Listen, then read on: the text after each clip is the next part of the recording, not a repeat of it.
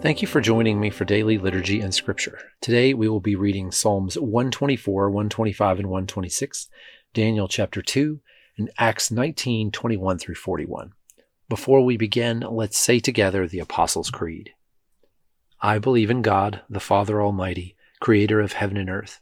I believe in Jesus Christ, his only Son, our Lord. He was conceived by the Holy Spirit and born of the Virgin Mary. He suffered under Pontius Pilate, was crucified, died, and was buried. He descended to the dead. On the third day he rose again.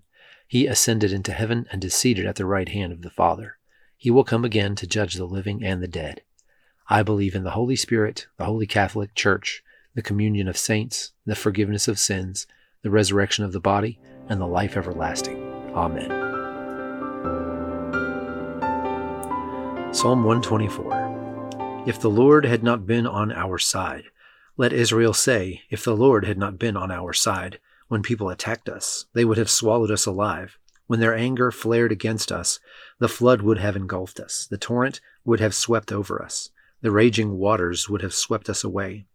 Praise be to the Lord, who has not let us be torn by their teeth. We have escaped like a bird from the fowler's snare. The snare has been broken, and we have escaped. Our help is in the name of the Lord, the maker of heaven and earth. Psalm chapter 125. Those who trust in the Lord are like Mount Zion, which cannot be shaken but endures forever. As the mountains surround Jerusalem, so the Lord surrounds his people, both now and forevermore. The scepter of the wicked will not remain over the land allotted to the righteous, for then the righteous might use their hands to do evil. Lord, do good to those who are good, to those who are upright in heart. But those who turn to crooked ways the Lord will banish with the evildoers. Peace be on Israel. Psalm chapter 126. When the Lord restored the fortunes of Zion, we were like those who dreamed. Our mouths were filled with laughter, our tongues with songs of joy. Then it was said among the nations, the Lord has done great things for them. The Lord has done great things for us, and we are filled with joy. Restore our fortunes, Lord, like streams in the Negev. Those who sow with tears will reap with songs of joy. Those who go out weeping, carrying seed to sow, will return with songs of joy, carrying sheaves with them. Daniel chapter 2. In the second year of his reign, Nebuchadnezzar had dreams. His mind was troubled and he could not sleep. So the king summoned the magicians, enchanters, sorcerers, and astrologers to tell him what he had dreamed. When they came in and stood before the king, he said to them, I have had a dream that troubles me, and I want to know what it means. Then the astrologers answered the king, May the king live forever. Tell your servants the dream, and we will interpret it. The king replied to the astrologers, This is what I have firmly decided. If you do not tell me what my dream was and interpret it, I will have you cut into pieces and your houses turned into piles of rubble. But if you tell me the dream and explain it, you will receive from me gifts and rewards and great honor. So tell me the dream and interpret it for me. Once more they replied, Let the king tell his servants the dream, and we will interpret it. Then the king answered, I am certain that you are trying to gain time, because you realize that this is what I have firmly decided. If you do not tell me the dream, there is only one penalty for you. You have conspired to tell me misleading and wicked things, hoping the situation will change. So then, tell me the dream, and I will know that you can interpret it for me. The astrologers answered the king, There is no one on earth who can do what the king asks. No king, however great and mighty, has ever asked such a thing of any magician or enchanter or astrologer. What the king asks is too difficult. No one can reveal it to the king except the gods, and they do not live among humans. This made the king so angry and furious that he ordered the execution of all the wise men of Babylon. So the decree was issued to put the wise men to death, and men were sent to look for Daniel and his friends to put them to death.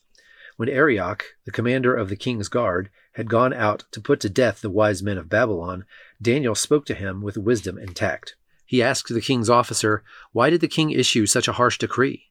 Arioch then explained the matter to Daniel. At this, Daniel went in to the king and asked for time so that he might interpret the dream for him. Then Daniel returned to his house and explained the matter to his friends Hananiah, Mishael, and Azariah.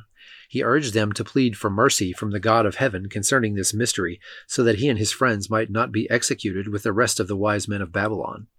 During the night, the mystery was revealed to Daniel in a vision. Then Daniel praised the God of heaven and said, Praise be to the name of God forever and ever. Wisdom and power are his. He changes times and seasons. He deposes kings and raises up others. He gives wisdom to the wise and knowledge to the discerning. He reveals deep and hidden things. He knows what lies in darkness, and light dwells with him. I thank and praise you, God of my ancestors. You have given me wisdom and power. You have made known to me what we asked of you. You have made known to us the dream of the king. Then Daniel went to Arioch, whom the king had appointed to execute the wise men of Babylon, and said to him, Do not execute the wise men of Babylon. Take me to the king, and I will interpret his dream for him. Arioch took Daniel to the king at once and said, I have found a man among the exiles from Judah who can tell the king what his dream means. The king asked Daniel, also called Belteshazzar, Are you able to tell me what I saw in a dream and interpret it? Daniel replied, No wise man, enchanter, magician, or diviner can explain to the king the mystery he has asked about. But there is a God in heaven who reveals mysteries. He has shown King Nebuchadnezzar what will happen in days to come. Your dream and the visions that passed through your mind as you were lying in bed are these. As your majesty was lying there, your mind turned to things to come, and the revealer of mysteries showed you what is going to happen. As for me, this mystery has been revealed to me, not because I have greater wisdom than anyone else alive, but so that your majesty may know the interpretation, and that you may understand what went through your mind.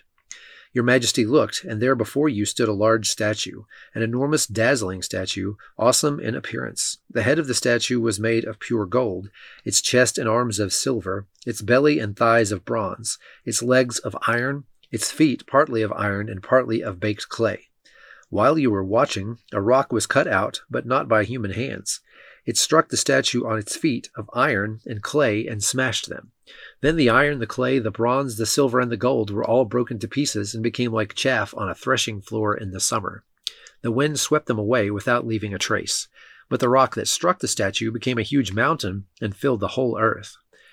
This was the dream, and now we will interpret it to the king. Your Majesty, you are the King of kings. The God of heaven has given you dominion and power and might and glory. In your hands he has placed all mankind and the beasts of the field and the birds in the sky. Wherever they live, he has made you ruler over them all. You are the head of gold. After you, another kingdom will arise inferior to yours. Next, a third kingdom, one of bronze, will rule over the whole earth. Finally, there will be a fourth kingdom, strong as iron, for iron breaks and smashes everything. And as iron breaks things to pieces, so it will crush and break all the others. Just as you saw that the feet and toes were partly of baked clay and partly of iron, so this will be a divided kingdom. Yet it will have some of the strength of iron in it, even as you saw iron mixed with clay. As the toes were partly iron and partly clay, so this kingdom will be partly strong and partly brittle. And just as you saw the iron mixed with baked clay, so the people will be a mixture and will not remain united, any more than iron mixes with clay. In the time of those kings, the God of heaven will set up a kingdom that will never be destroyed, nor will it be left to another people. It will crush all those kingdoms and bring them to an end, but it will itself endure forever. This is the meaning of the vision of the rock cut out of the mountain, but not by human hands, a rock that broke the iron, the bronze, the clay, the silver, and the gold to pieces. The great God has shown the king what will take place in the future. The dream is true, and its interpretation is trustworthy. Then King Nebuchadnezzar fell prostrate before Daniel and paid him honor, and ordered that an offering and incense be presented to him. The king said to Daniel, Surely your God is the God of gods, and the Lord of kings, and a revealer of mysteries, for you are able to reveal this mystery. Then the king placed Daniel in a high position and lavished many gifts on him. He made him ruler over the entire province of Babylon and placed him in charge of all its wise men. Moreover, at Daniel's request, the king appointed Shadrach, Meshach, and Abednego administrators over the province of Babylon, while Daniel himself remained at the royal court. Acts 19:21-41. After all this had happened, Paul decided to go to Jerusalem, passing through Macedonia and Achaia. After I have been there, he said, I must visit Rome also. He sent 2 of his helpers, Timothy and Erastus, to Macedonia, while he stayed in the province of Asia a little longer. About that time there arose a great disturbance about the way. A silversmith named Demetrius, who made silver shrines of Artemis, brought in a lot of business for the craftsmen there. He called them together along with the workers in related trades and said, You know, my friends, that we receive a good income from this business. And you see and hear how this fellow Paul has convinced and led astray large numbers of people here in Ephesus and in practically the whole province of Asia. He says that gods made by human hands are no gods at all. There is danger not only that our trade will lose its good name, but also that the temple of the great goddess Artemis will be discredited, and the goddess herself, who is worshipped throughout the province of Asia and the world, will be robbed of her divine majesty." When they heard this, they were furious and began shouting, "Great is Artemis of the Ephesians!" Soon the whole city was in an uproar. The people seized Gaius and Aristarchus, Paul's traveling companions from Macedonia, and all of them rushed into the theater together. Paul wanted to appear before the crowd, but the disciples would not let him. Even some of the officials of the province, friends of Paul, sent him a message begging him not to venture into the theater. The assembly was in confusion. Some were shouting one thing, some another. Most of the people did not even know why they were there. The Jews in the crowd pushed Alexander to the front, and they shouted instructions to him. He motioned for silence in order to make a defense before the people. But when they realized that he was a Jew, they all shouted in unison for about 2 hours, "Great is Artemis of the Ephesians." The city clerk quieted the crowd and said, "Fellow Ephesians, doesn't all the world know that the city of Ephesus is the guardian of the temple of the great Artemis and of her image, which fell from heaven?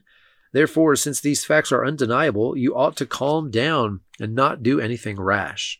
You have brought these men here, though they have neither robbed temples nor blasphemed our goddess. If then Demetrius and his fellow craftsmen have a grievance against anybody, the courts are open and there are proconsuls. They can press charges. If there is anything further you want to bring up, it must be settled in a legal assembly.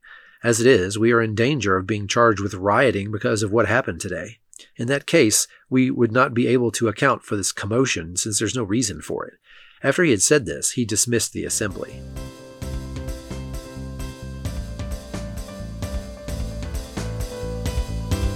Now join me in the Lord's Prayer. Our Father, who art in heaven, hallowed be thy name. Thy kingdom come, thy will be done, on earth as it is in heaven. Give us this day our daily bread, and forgive us our trespasses as we forgive those who trespass against us. And lead us not into temptation, but deliver us from evil. For thine is the kingdom, and the power, and the glory, forever and ever. Amen.